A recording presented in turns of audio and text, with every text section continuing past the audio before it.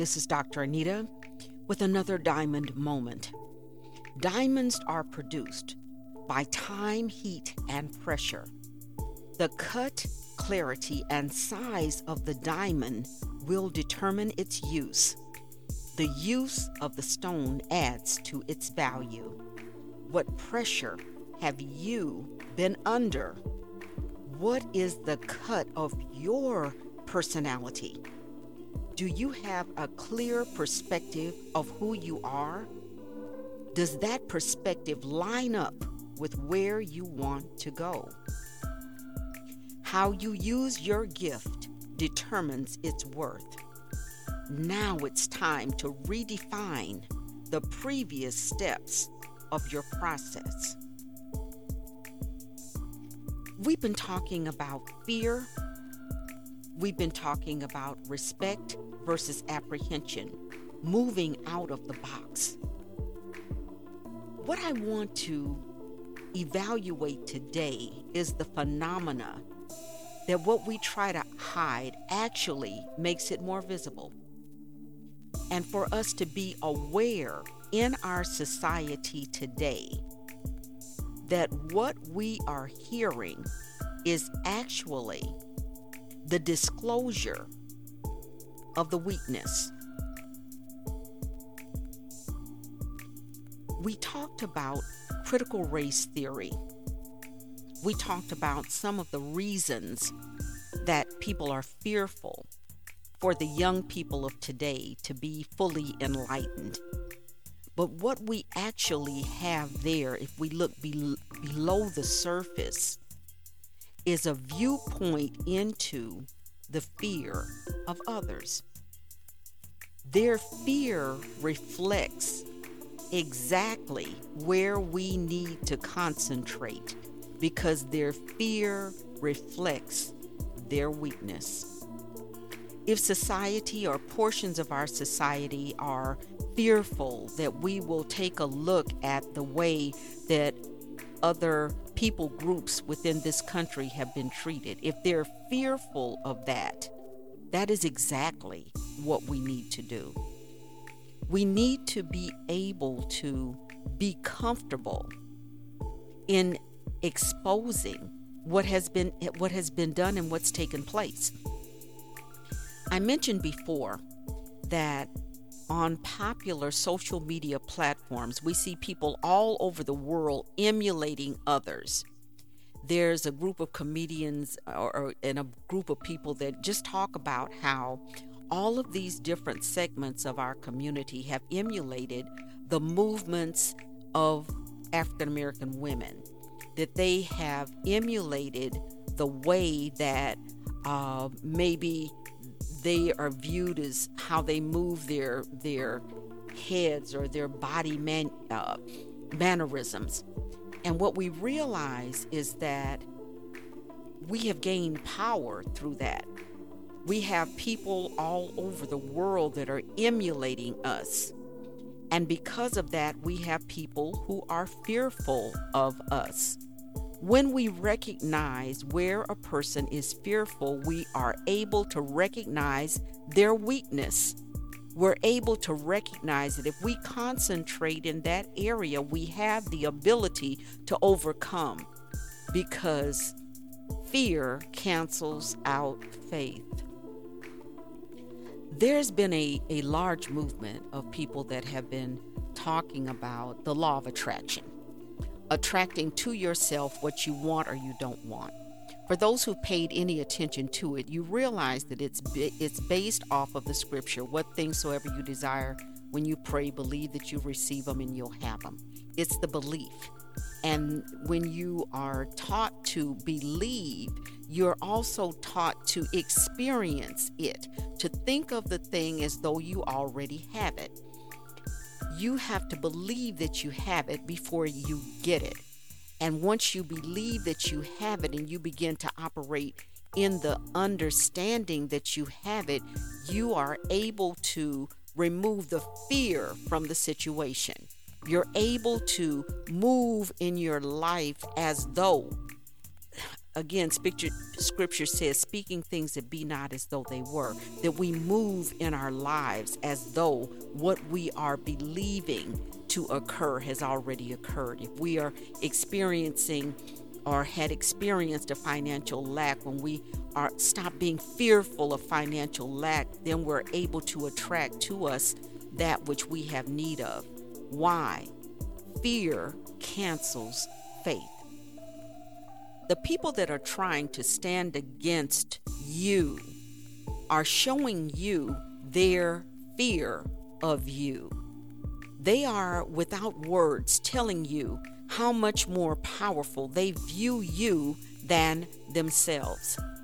They're telling you that they believe that your stance is legitimate. They're telling you that you have a reason to feel the way that you do simply by understanding what they're fearful of has caused them weakness in that area. I'll go back to the critical race theory that some in this country are so afraid of being taught. If their children knew the atrocities that had taken place, they would feel differently about themselves.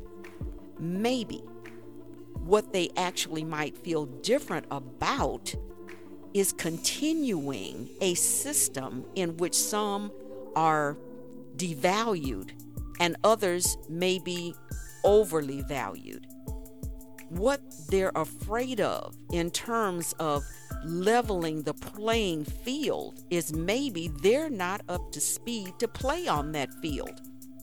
So when we begin to understand what the fear of our society is actually showing us, what it's pointing out to us, it is actually pointing out their place of weakness. Fear cannot hinder us unless we allow it to. That's why generations of people have overcome. That's why the lynchings and the beatings and all the things that took place in times past were not successful, because we were able to rally that which is greater than us in order to stand against that which was weak and therefore fearful and weak because of the fear. The expression that says to run towards the roar, when you hear a lot of discourse with the undergirding of fear, understand that is a place of weakness, and that is the place that we are supposed to address. For those who are trying to stop critical race theory from being taught, again, this was a graduate level study. It wasn't meant for elementary school children. So what they're afraid of allows us to understand where their weakness is. Anytime someone is operating from fear, they're operating from weakness. And for those who have been called into that area, this is your call to move forward because they're against the ropes. Please understand that in order for you to move forward, it does take courage. It takes courage in order to address your previous limitations. It takes courage to stand against the wind and to declare what is true in your life. It takes courage to do that.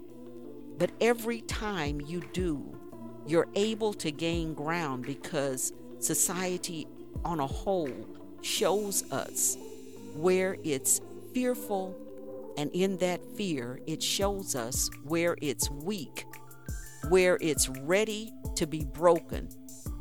The weakest point in any chain is that weak link, that one weak link, and society is showing us where it's weak by the fact that it's so fearful. If we know that there's a fear there, we know exactly how we need to conduct ourselves. We need to move forward on that which we've been given to do.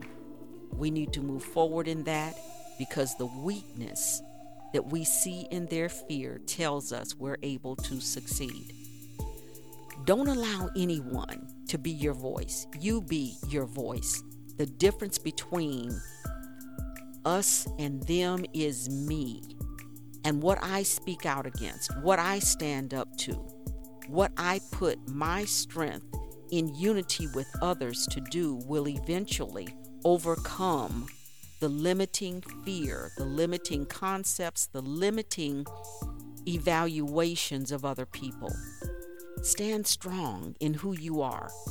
Your gift, your talent, your anointing has brought you to this place. Get out of the box. Be all that you were meant to be.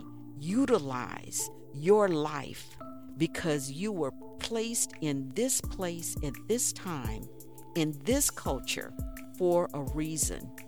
Use everything that you've been given. Every single strength that you have, put it forward to become all that you can be. No one can replace you. Who you are and what you've been positioned here to do is unique on everything on the earth. You are unique. You are a person of value. You are a person who needs to be heard. What you've been given needs to be shared with the world. Speak for those who cannot speak for themselves. Plead the cause of the poor and needy and those who have been set aside for destruction. Always, and I mean always, be true to who you are. Thank you for listening, and join me next time as we redefine the previous steps of your process.